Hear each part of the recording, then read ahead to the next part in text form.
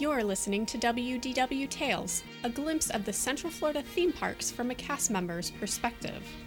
WDW Tales, behind the name tag. And now your host, Justin Stone.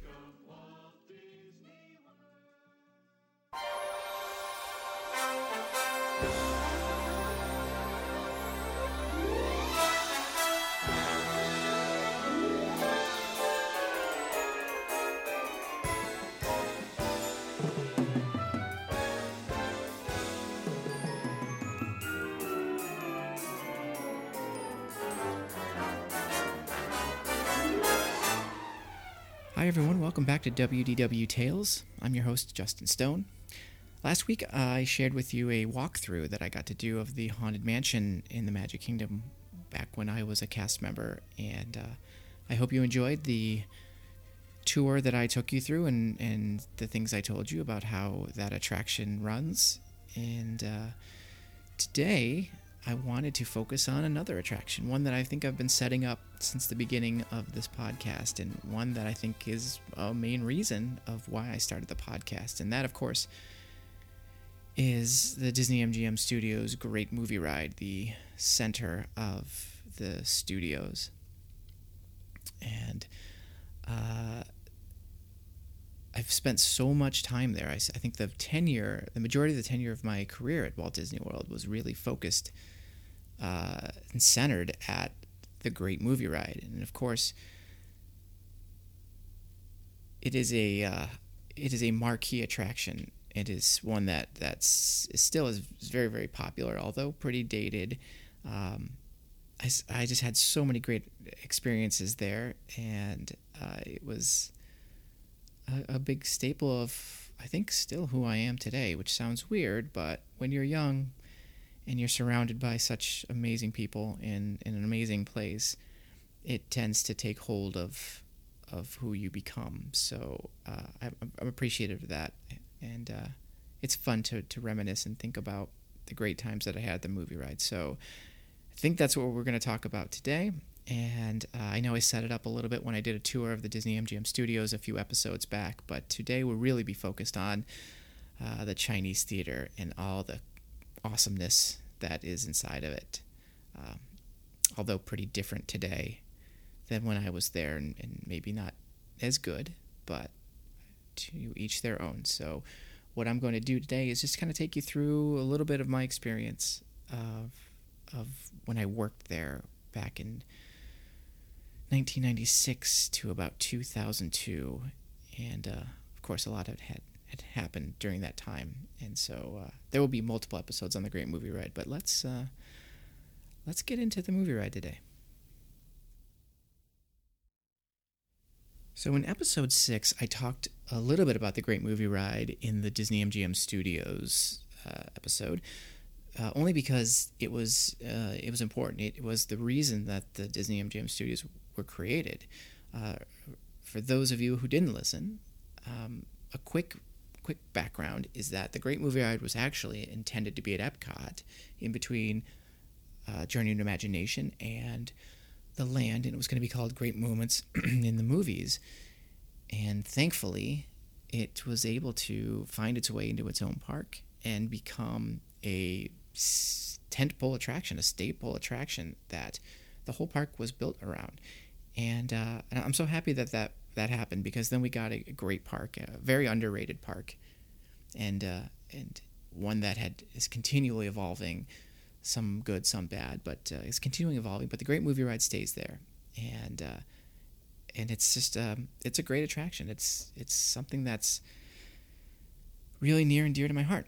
So my first experience with Great Movie Ride, and I also talked about this in previous episodes, was that my sister opened the Great Movie Ride in the college program. So she was there down from college, and she opened the Great Movie Ride in 1989, and I still remember being a little kid and standing outside the studios waiting for it to open. We'd all line up, and this was probably like June, July of 1989, so the park was brand new.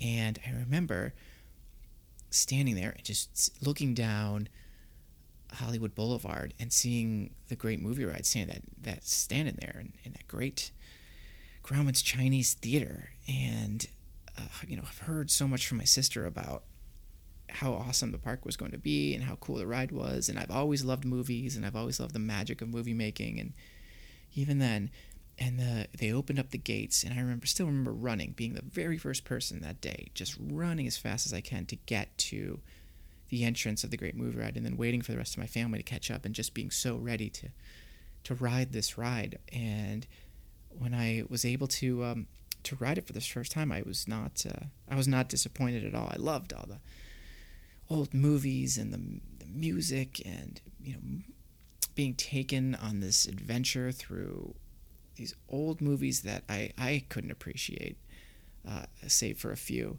and then seeing my sister pop up as the cowboy in the Western scene, and getting scared in the alien scene, and then wondering how they did the switch in Anubis, and the Wizard of Oz, and that awesome finale theater movie, and I just loved it. And I've always wanted to be at an attraction like that. I've always loved to talk and be a little bit of a showman, and it was something that I really, really wanted to be a part of. And so fast forward about 7 years, I was at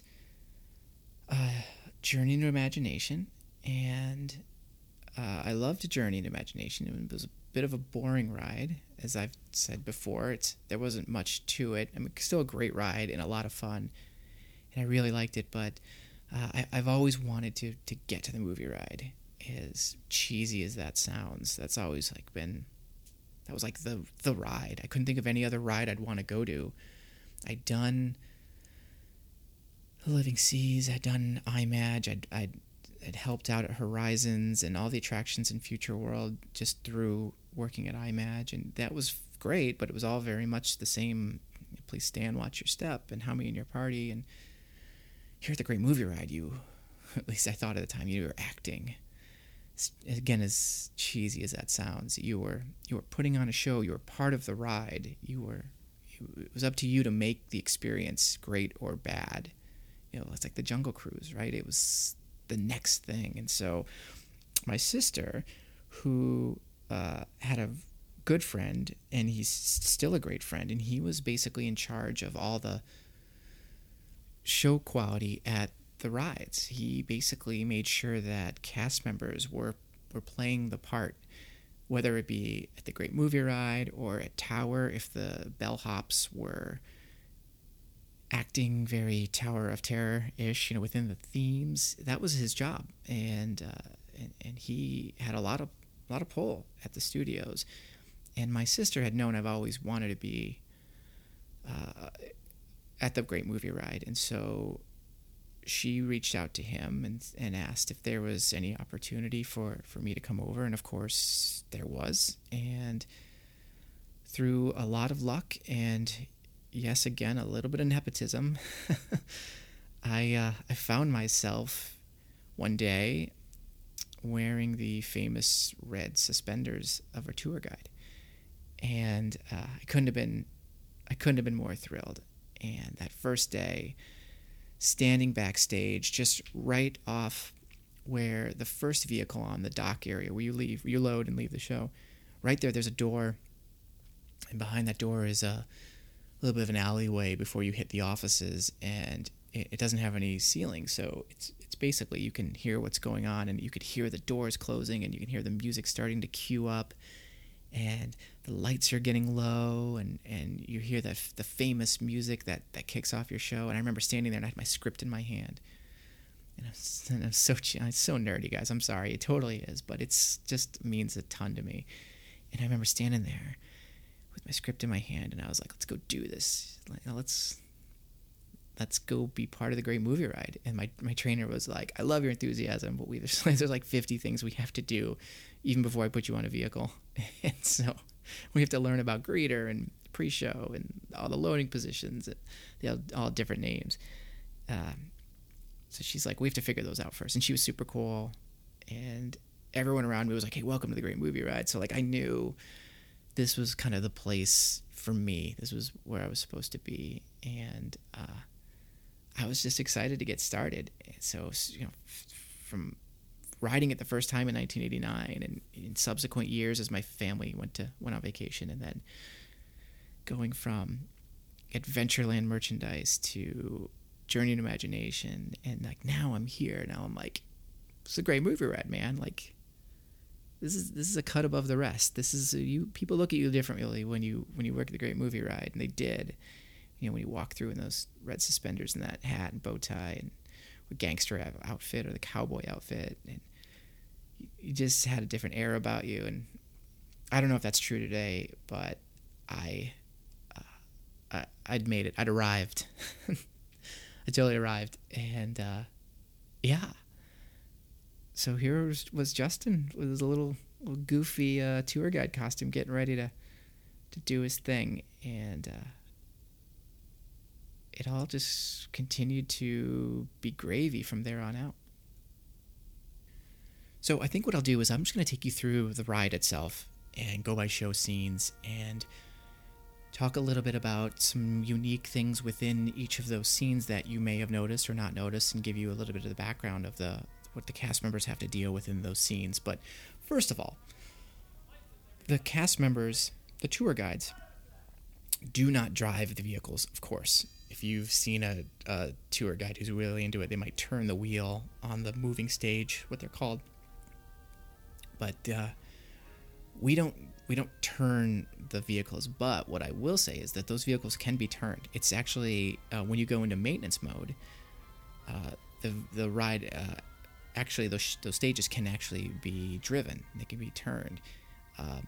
So we never do that, but the maintenance folks would have to do that. In fact, the stages run on a little electric guide wire that's built into the bottom of the track, and that's what it follows when it's in show mode. But the minute it goes out of show mode, or as it happened pretty often, the moving stage would basically jump the track, then maintenance would have to put it into maintenance mode and actually drive it around. But what we did have to do is we had to shift.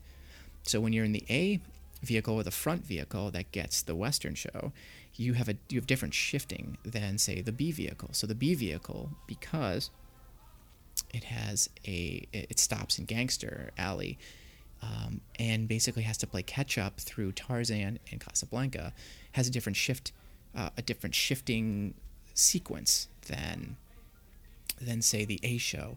So the A would basically the gears go from 1 to 4. 4 is like full on speed. 1 is crawl. So when you're most show scenes, you're basically in 2 to 3, and then when you're on the B, you're in 4 a lot because you're trying to catch up. Except when you go into Gangster Alley, you actually throw it into 1. I don't recall, but you have to give enough room for the A show to get through before you can start your own show. So we would never drive them, but we would have to shift them, and to make sure that the shows hit correctly, you would have to basically remember the shift points. Although I will give you a little secret. If you look on the left, if you sit on the left of the vehicles and you look down at, say, like Mary Poppins, and you look down in most of the show scenes where the vehicle stops, you'll see painted on orange on the floor. You'll see the points where you have to shift and the gear that you have to shift into. So there'll be 2 numbers. It'll say, A4, B2, or 4 and 2. And so if you look down and you see that, and then you look over at the tour guide, you'll see them actually shifting. So while we always had to remember it, just in case, if you forgot, you could look down. And let me tell you, there are so many times, you do so many shows in a day, you can't remember if you're on the A vehicle or the B vehicle. There are times where I've totally just lost track of where I was, and you can actually hit the vehicle in front of you. If you're on the B and you're not paying attention, and especially in Fantasia where you have to shift and turn around and face the audience and shift, you can hit vehicles. And those vehicles have pressure sensors all over them, either on the side, on the road, on the running boards, or in the front on the bumper. Those all have pressure sensors in case something were to happen. It stops the vehicle immediately. And so many times we would all hit the vehicle in front of us. And it used to be like a notable offense, like you hit so many vehicles in an amount of time, and you basically get these points and demerits, and you'd have to get pulled from vehicles. I luckily never did. I think one time I went through a stretch of hitting vehicles. That got pretty close, but I was usually able to talk my way out of it, or maintenance would come by before the lead on duty would come by and mark it down of who hit the vehicle and where. But anyways, so we do shift, we don't drive. So let's go through a little bit. So as you leave dock, you basically make that turn and you see Busby Berkeley's famous Tower of Flesh. That's what we called it. It used to actually come out and rotate and shoot water, but doesn't do that anymore. It hasn't done it in a long time. When I got there, it hadn't been doing it. They'd already put up the scrim with the additional projection of the Footlight Parade movie, but when my sister worked there, it used to come out a little bit and rotate, and I guess there was some problems, there's some challenges with that happening all the time. But we used to call it the Tower of Flesh because that's all it was. And if you could kind of go backstage, and I'll post some pictures on the WDW Tales Instagram page that shows some more in-depth backstage pieces. But then you'd get into Mary Poppins, and you'd get into Singing in the Rain, which was that first shift point. And there's a little door on the right before Mary Poppins, and that actually leads out to a hallway, and that hallway will take you up some spiral stairs to Gangster Alley and to Banditland, to all like the character places. That's where you get up to basically get to your proper show scenes to start your show. So if you're a gangster or a bandit, you'd sit up there all day, and then you would have a lunch break, or you'd have a 30-minute break, and then you'd come down the spiral staircase. You'd lock up your gun up there, and you'd come down the spiral staircase, walk a long hallway, and basically go back into the break room. So that's one of the exit points, and one of the places where you could get backstage and go to this long hallway to get to the character area. But then you get into Gangster Alley, or the underworld, and there's a lot going on in this show scene. So a couple of things there as you kind of go underneath the elevated train. One of the pillars has a poster with Mickey Mouse's shoes hidden. Basically, it's on the pillar, and there's another poster over it, so you can just see Mickey Mouse's shoes. Or is it on the wall? I don't recall. I'll have to go back and remember where it is. But that's, everyone knows that hidden Mickey. There's also a hidden Mickey above Gangster Alley in a window. That actually wasn't an Imagineer hidden Mickey. That was done in like 1991 by like a cast member who was bored. And the Imagineers liked it so much. I think they took it down, and then we put it back up. Or I wasn't, but the cast members put it back up. And then the Imagineers just said, all right, we'll keep it. It's fine. So if you going around the turn where James Cagney is, and you look to the left, you'll see all the way at the top in the window, almost at the ceiling, you'll see a hidden Mickey. And then also Patrick J. Ryan's bar. As you make that turn on your left, there's Patrick J. Ryan's bar, which is a facade, like most of the buildings are in that show scene. But above it, there looks like somebody breaks into a hotel room, and two characters are struggling over a gun. They're fighting. That's actually projected. And if you go in Patrick J. Ryan's, there's a little set of stairs, like a ladder, and you go up, and there's just a projector in there with just that film. In fact, I have some of it. I ended up with some of it somehow, and I'll post some of that on Instagram as well. But it's those. Sometimes people don't notice it, but yeah, when you first come in, you'll see it right above the bar, the two people fighting. But also, if you go into Patrick J. Ryan's, and this is pretty cool, you can cut over to the end of the ride.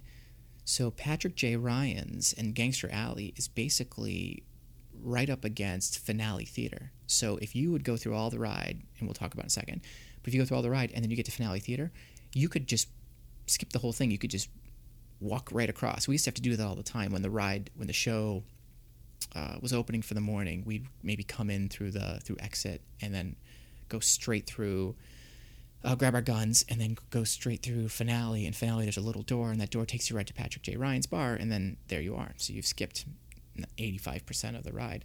But then we get into Gangster Alley, and this scene is pretty iconic. It's this part where Muggsy Takata, who's the gangster, comes down and hijacks the vehicle, and Squid and Beans are his partners there, and the other gangsters are waiting, and so there's a car that comes out, and that car, called the gangster car, first of all, has the license plate number of the date of the St. Valentine's Day Massacre, which is another kind of hidden gem that a lot of people know. But that car was notorious for either not coming out or staying out. And so when you were a gangster and you'd pop your head up and you'd be like, "Shut up, you two, you want to blow our cover?" The gangster car was sitting there right there. So any like savvy Great Movie Ride fan would be like, "Oh God," or you'd be like, "Oh man, this is ridiculous." Pretend like like you haven't seen that car, or subsequently, if the gangster car never came out, but you start firing and you're like, "Where are they? Oh, they're in the windows, guys. They're in the buildings. Look out!" Because there was no gangster car, and it was so cheesy. And I kind of got on in my tenure at the movie ride around 2001, 2002. It was really bad. It was like really, and it was one of those things where if the gangster car didn't come out or got stuck out, the ride was supposed to go down. It was supposed to go 101 or shut down, and guests couldn't ride it, and that for some reason never happened. The management should be like, let it go. Just pretend that they're shooting at you. And yeah, it was pretty cheesy. But originally, the tour guide, when the ride first opened, the tour guide who runs away down the stairs when Muggsy tells them to beat it, their shirt, they used to be able to pull down the front pocket, the left pocket, and it would have a bullet mark and blood. So the tour guide would essentially get shot in front of the guests, and then of course come back, and that added the dramatics of like, when the tour guide comes back in Anubis, you're like, "But I saw you get shot," and that was quickly done away with because I think it was too violent. It was not very Disney. But every once in a while, you would switch out your costume and get a fresh shirt, and that shirt would have the bullet hole mark and the red around it. And that was like an original shirt. But anyway, so you would, if you were a gangster, you would basically do your lines. You'd come down, you'd have 6 shots. Sometimes you'd misfire. Actually, a lot of times you'd misfire. It actually depended if it was humid or not, because those guns were old. They're old Smith & Wessons and Tauruses. And everyone had a favorite gun. But I'll get into like the gangster thing in a second. But basically, or more gangster stuff when I get through the ride. But what you would do is, if you know the show scene, you would say, red light in front of you, red lights. I hate red lights. Watch this, lady, kid, Mac, whatever, who's sitting next to you. And you would listen for a specific ricochet. And once that ricochet went off, you had like half a second to point your gun and fire. And that would fire off the green light. So if you had a misfire, you'd be like, "Oh, thanks for hitting the shot, Squid, Beans. We're out of here." And then you'd get out of there, but you'd have to wait. If you looked by the doors, they're called SA doors or show doors, down in the bottom left, there would be a red or a green light, and that would basically tell you if a vehicle in front of you had left the next show scene. So if it was red, you couldn't move. I mean, you could, but you're not supposed to. And if it was green, it means it was clear you could go. So sometimes it would still be red, and you have to be out there and wait and wait and wait, even when the show scene died down, and you have to kind of improvise for a while. But then the next show scene is Bandit. And of course, we all know in the Western scene, John Wayne is there. And in John Wayne, the only thing that's original on anything John Wayne's is belt buckle. That was something that was like donated by his trust or something like that. So John Wayne's belt buckle is actually his belt buckle. But within there, if you were on an A show, you would get the Western show. So you'd get Kate Durango or Kid Durango. Those were the guys. Those were the hosts. They were called gangster host or bandit host. We weren't actors. We couldn't get paid actor pay, but whatever. So you'd bust out of the door. Basically the same sequence. You'd shoot against the sheriff, and the part where you blow up the bank. It was another part it was all timed within the show, and there's a button back where one of the bandits is shooting that you would say, "Look out, the bank's gonna blow," and you have to hold on to this button for so long, and then the bank would blow. But the thing is like that bank where the bank blew was like right where you would wait, if you weren't on a show, you would sit there and you would just hear it every 5 seconds. In fact, all the stuff, I should just say, the gunfire and the bank blowing up and the loud noise, you got so adept at tuning it out when you weren't on a show, when you were on break, and you would hang up there. I could sleep through anything because after a while it just becomes second nature. You just totally tune it out. The only thing that you would ever listen for is you'd hear the vehicle coming in either through Bandit or through Gangster, and before you knelt down to start your show in Gangster or bust out the bank doors in Bandit, if the tour guide said dead show, that meant no one was on the show and you didn't have to run the show. And so that would happen mainly because back in the day we weren't able to break up the vehicles. They were sets. They were an A vehicle and a B vehicle, and that was one set. But of course now, because Disney's cheap, they've found a way to send out one vehicle, so dead shows would never happen. But so you would take over the vehicle, you get into Alien, and Alien, you're on the Nostromo ship, and of course everything is totally shifted now, and you had to, if you were the Bandit or the Gangster, you'd kind of act like, where am I, what's going on, and all very cheesy. But this scene was cool because there were a couple kind of hidden things within here. The first one is, for some reason, Sigourney Weaver, whose face changed out while I was working there. One day she looked like her, and the next day it looked like she had this like goiter. I don't know. She had like this super long face, but she had a little pin that said Idaho on it. I can't remember why. I don't know if it's part of the movie or not, but that was weird. But then also all the computer readouts as you go through this section had all the Imagineers' names. So any Imagineer who worked on the ride was basically listed out there. So it's one of those hidden pieces that if you looked hard enough, you could see it. But I think probably from the vehicle, it's too tough to see, so you'd have to walk through. And of course, then the two aliens would pop out, and you would get some of you would get dripped on, and that drip was like shampoo. It's basically what it was. That goo was like a type of shampoo. And so then you'd get through that scene pretty quickly. You'd shift quickly and get into Raiders of the Lost Ark, which is probably the most iconic of all the scenes. So you know about the C-3PO and the R2-D2 who are hidden in there, and I won't give away where they are. But there's also a Mickey Mouse and a Goofy dressed as pharaohs. Another thing that, hieroglyphics of them that's hidden in there. But there are a couple other funny little pieces in there. I don't know if this gives it away or not. I'll give away one of them, and I won't give away the other one. Sorry, guys. But this one's pretty easy to see. So as you're going through Raiders of the Lost Ark, and you look up, just as you're kind of shifting show scenes to get to the Anubis scene, if you look up, there's like a hieroglyphic of a person standing with like a Egyptian hieroglyphic of somebody standing with their legs spread wide, and there's a snake that comes out of the wall at like a very I guess I could say interesting place where it comes out of the body. So pay attention to that. There's kind of weird sexual references all over the ride, but that's for in-person conversation, not for a podcast. But anyways, so look for that. But then as you get to Anubis, and Anubis is another iconic scene where it's the gigantic god of Anubis, and as a gangster, you're like, oh, get a load of that chunk of ice, or would you, if you're a bandit, well, looky here. I think it's what it was. Gosh, I can't remember what all the lines are. I have to find the script. But here is where you would park the vehicle as the characters, the gangster host or bandit host, and then tell everyone to sit down and shut up, and then walk around. Of course, you go up, touch the jewel. After the priest, the high priest would tell you not to, and you touch it. And then, ta-da, here's the tour guide. And that just goes to show you that anything can happen in the movies. That scene was basically done through a trapdoor. And so as the smoke came up, then you would basically trigger the door, and the whole thing happened in a couple brief seconds. But there are also times when the smoke didn't happen, and you just kind of gave the secret away.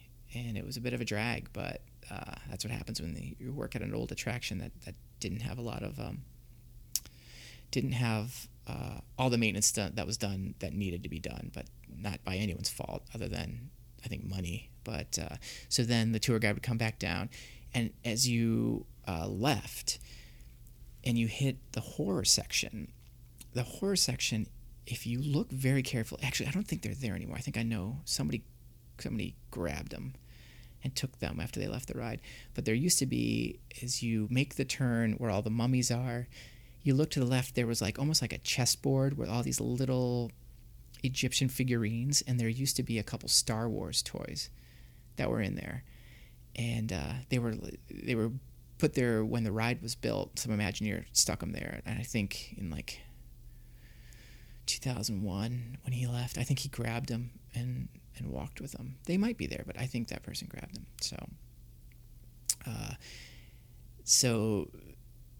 And that scene was always like a filler scene. I think it was supposed to be something else, and it just ended up being the horror movie because we don't really talk much about it in the script, and it's so quick. It's just the turn, and then you get into Tarzan, and Tarzan has Jane and the elephant, and Tarzan, and so you do your little script. If you were in A vehicle, you would go through that really slowly and have a long script. If you were in the B vehicle, you're trying to catch up, so you'd fly through that scene, and you'd just be like Maureen O'Sullivan and Johnny Weissmuller. But there used to be a couple things. So the elephant that Jane sits on is actually hollow on the inside. The head is animatronic, but the rest of it is hollow, and you can actually crawl up in it. And I actually know 2 cast members who, for the sake of saying they did, got a little freaky inside the elephant. And so every time we go through that, be like, oh my God, I know what happened in that thing. It's gross.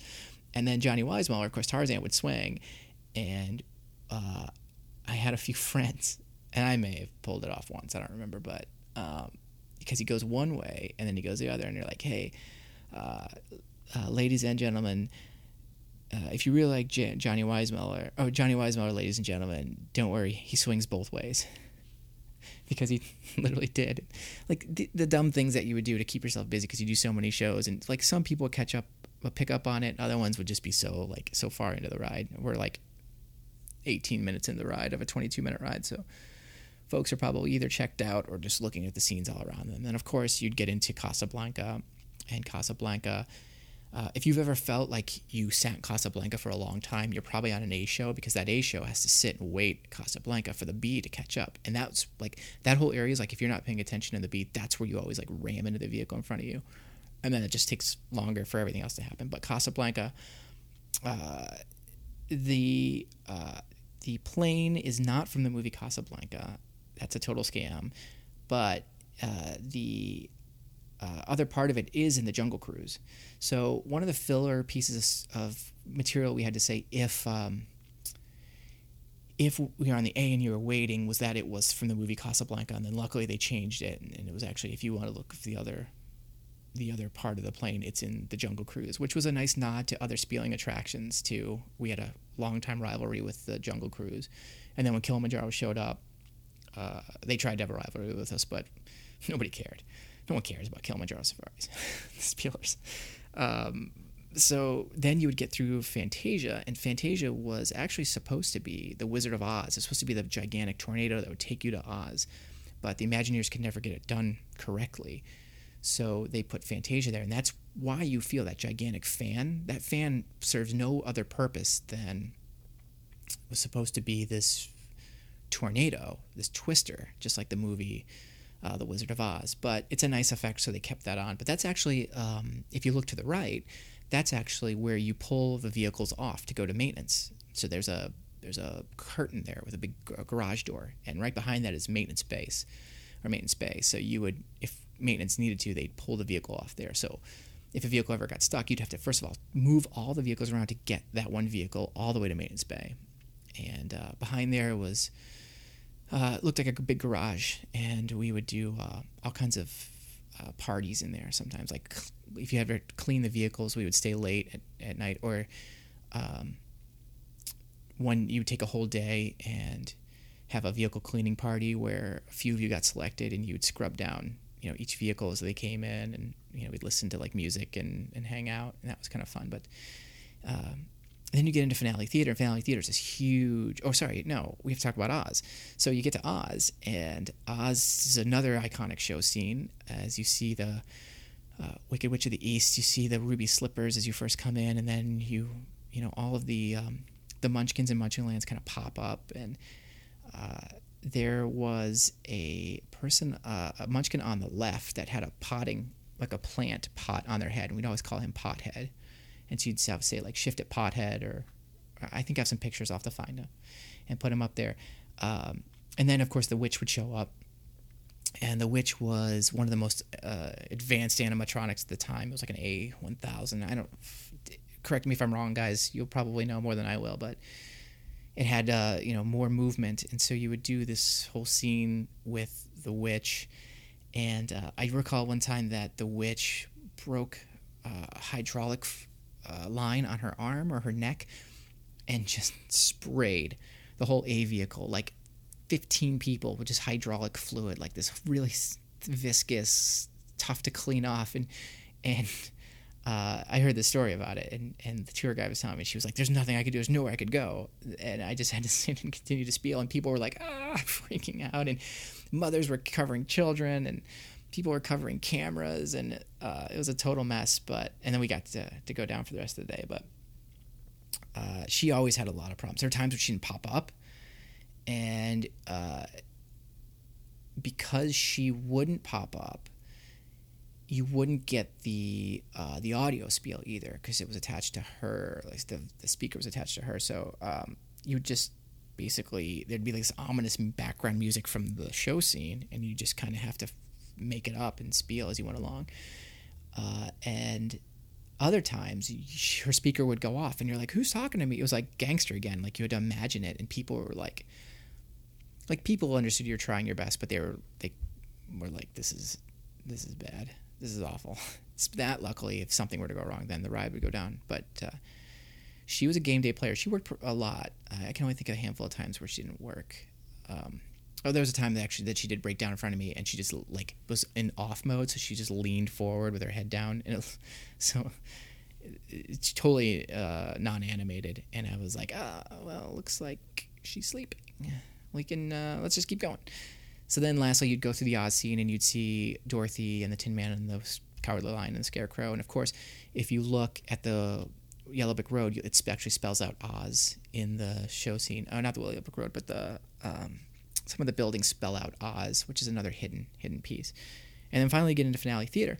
And Finale Theater, the A would pull in, and then the B would pull in afterwards. And that show was about a minute and a half, maybe 2 minutes. And that was another scene where you could sleep if you wanted to. Like, if people sitting next to you, because in the front row there are 4 guests that can sit with the tour guide, in line with the tour guide. If they weren't paying attention to you, like, how many times I'd be like a long night at Pleasure Island, and I'd come in, and I'd come at 6 o'clock in the morning, we'd open the ride 7:30 for early magic hours, and or early morning guests, and I would be exhausted, and I would totally just fall asleep. I'd literally fall asleep.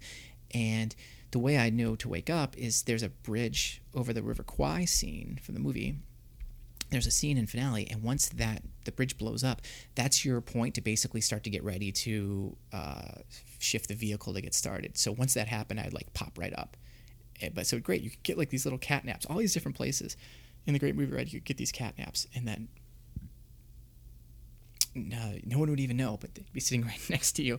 And then you'd pop up and just say, on behalf of Coca-Cola and American Express, or on behalf of the Walt Disney Company later on in years, and just kind of finish it off. And that big scene would be like, and now the thunderous applause for your tour guide. I always hated that. I hated that pandering, and because you knew most of the time people were just like, if it was hot outside and it was busy and people waited like an hour for the ride and they were just not happy, you'd get like a lukewarm reception. And other times you'd have some fun ones. I will say that probably the most fun time to be a character or a tour guide was for special events. So when companies after park hours would rent out the parks, or it was like gay days, you would get guests that were like so into it. I mean, the special events, most of the corporate guests were lubed up. They were already like wasted. And then for things like gay days, it's because, folks were enjoying the ride and they were way into it. And I always enjoyed that. And then there are other times where it was like grad nights where you get the high school kids, and I can actually remember a time where some kids, I was in a gangster, and they like had ice chips or they had something, and they just like pelted me with them, and the whole ride, like, and I was like, I'm done, and I just sat down and rode into Anubis and handed it back off to the tour guide, and I felt bad for the tour guide because she had another 10 minutes of ride to go. But I remember going back and telling my manager grabbed them, 2 of them by the shirt, and brought them backstage right in front of me. It was the last show of the grad night, and you always had to go and clean your gun at the end of the night. You had to scrub it and make sure it's clean before you took it up to security. And he grabbed the 2 kids and he like pushed them in front of me, and he's like, "Are these the kids?" And I was like, "Yeah." And he was like, "You ever do that again, I'm kicking your whole family out of the park. You're never going to be allowed to be here again." And the kids were like, these big kids, like, high school kids. And they were both like, they both started tearing up, and they're like, "No, don't get us in trouble. Please don't get us in trouble." And I was like, don't be dicks. Like, it totally, character was all gone. And it was just like, just don't be dicks, guys. Like, come on. Don't do that. So that's the ride. That is the ride itself. There are some positions out front. There's the greeter position, which I absolutely hated, and I would beg, borrow, and steal my way out of the greeter rotation. I would just beg people not to do that. And then as you get inside, there was what's called pre-greet, or I think they changed it to pre-greet was changed to something like head usher is what it is. They tried to theme it a little bit more later on in my years at the movie ride. And then there's pre-con, and pre-con was so pre-greet basically moved the ropes around. So as you know, the Great Movie Ride has the most complex pre-show theater rope system in the world. Whoever invented it was just a sadist. But so there's an A show and a B show, and you have to work the ropes to make sure the shows are equal. And then pre-con does the spiel about no flash photography, which no one ever listens to, no food, no drink, and they pop open the doors and get ready to load. And then there's load 1, load 2, and they put you on the vehicles. And there used to be this scene, this position called load con, which basically was just like helped out on the dock when it was really, really busy. And it was like the easiest, most cush job in the world. You just kind of stand around and just make sure the shows got out on time, and it was really easy. And then of course, there were the tour guides. And so with the tour guides, there are 5 sets, so 10 vehicles on at a time. And when I first started, there used to be a rotation called ABBA and BAB. So ABBA was you would do an A show, and then a B show, and then an A show, and then you'd go to break. Or BAB, you would go to B show, A show, B show, and go to break. Or then other positions were like load 1, A, B, break, load 2, A, B, break. I loved the ABBA position. In fact, one day I had worked a 10-hour shift, and it's all I did. I took 1 lunch and 1 break, and I think I did 32 shows, which is insane. It's a 22-minute ride. So maybe it wasn't that many. It was like 22 shows. But by the end of it, I just wanted to see if I could do it.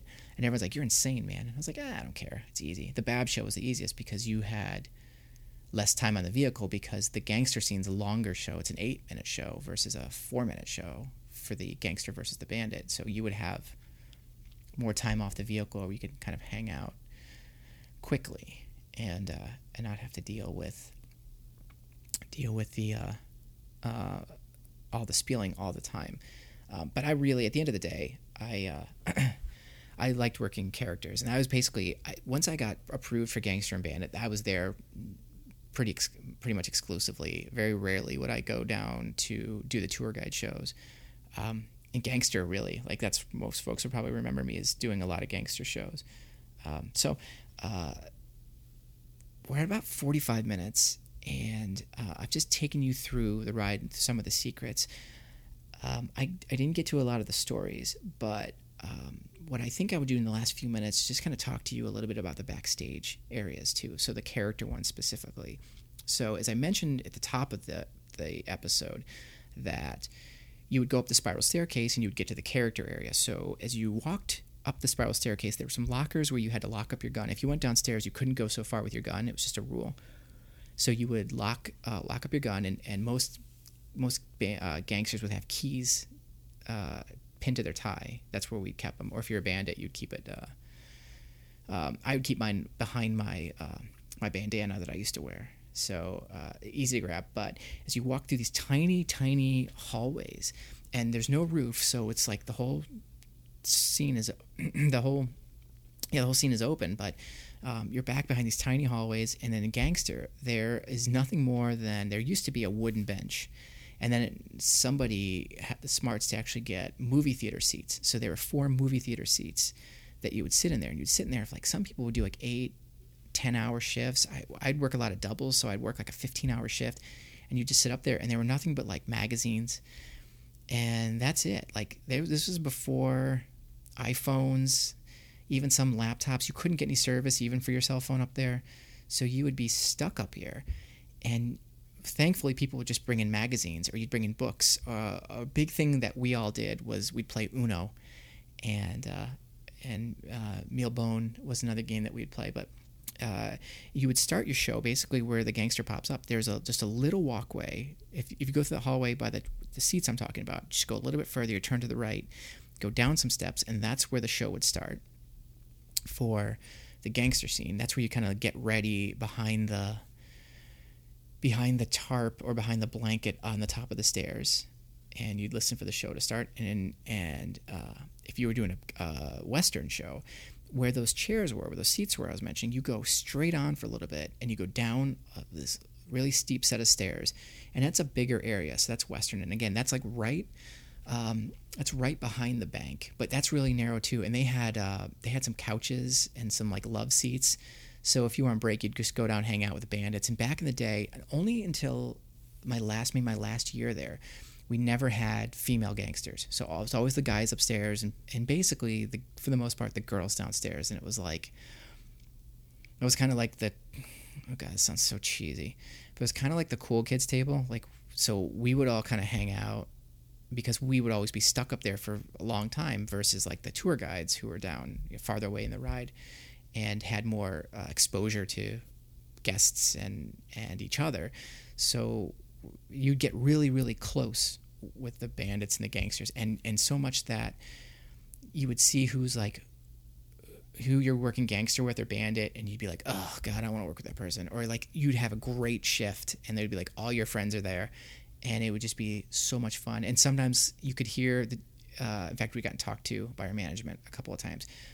You get so rowdy back there that it would bleed through, the sound would bleed through to the show scenes. So like the tour guides trying to do their show and the gangsters trying to do their show, and like I'd be like banging on a empty water jug, like drumming, and we'd be singing songs, or we'd be screaming Uno. Like it was just like a little bit of senioritis, you just kind of ran the ride, you ran the world. Again, I get it, it's really cheesy, but I was younger then, and I think it's funny. But then for Anubis, so you would, when the tour guide went down the stairs in the gangster scene, or they went through the bank doors, they crossed the hallway, and that hallway crosses over the ride, and that crosses over the ride in Indiana Jones. In fact, the part where I'm telling you where the snake comes out of the thing, that's basically an elevated hallway that you can't see. And then they come over, and that's where the trap door is. So then you would wait to hear your show, and then you'd pop out. But every so often, like tour guides would screw around, and you would jump out for the wrong show, and then the gangster would come up to touch the jewel, and you're like, you're not my gangster, and they're like, you're not my tour guide. And then you'd have to like do a quick switch. So as the smoke was going around, and you'd basically throw your robe backstage to say ta-da, you'd be like, hey, like whatever, like I don't know, Tanya or like Heather, like, hey, this is your vehicle, it's not mine. And so they'd come out, and some guests would be like, okay, whatever.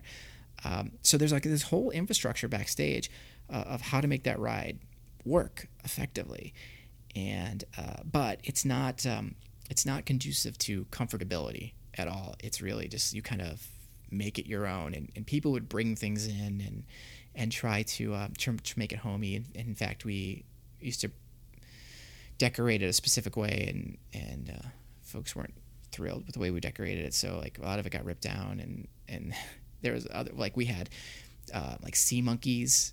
Somebody bought a package of sea monkeys. They were triops, but they were like poor man sea monkeys. So we had the triops there for like a couple months, so we'd have to come in and like clean out the Triops bowl and make sure they were taken care of, and we try and mess with people on their show, and so it's a whole different world up there, and it was really interesting, and I should go into how it all works, how the rotations work, how a gangster show works, how a bandit show works.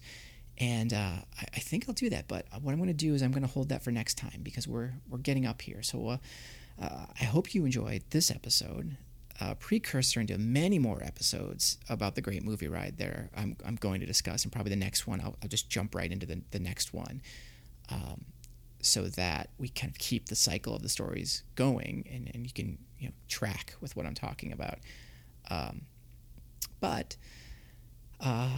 Yeah. The Great Movie Ride. It is amazing. It's everything. Again, I'm looking at this kind of through rose-colored glasses, so it's not how it is today, but how I remember it is one of the greatest places I've ever worked at, and it's definitely memorable. And anyone who worked there would probably say the same, because it was just a great place.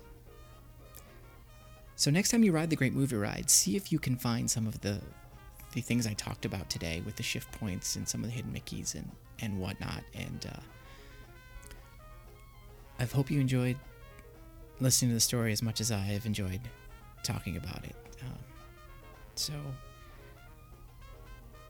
enjoy the Great Movie Ride, and I'll see you next time.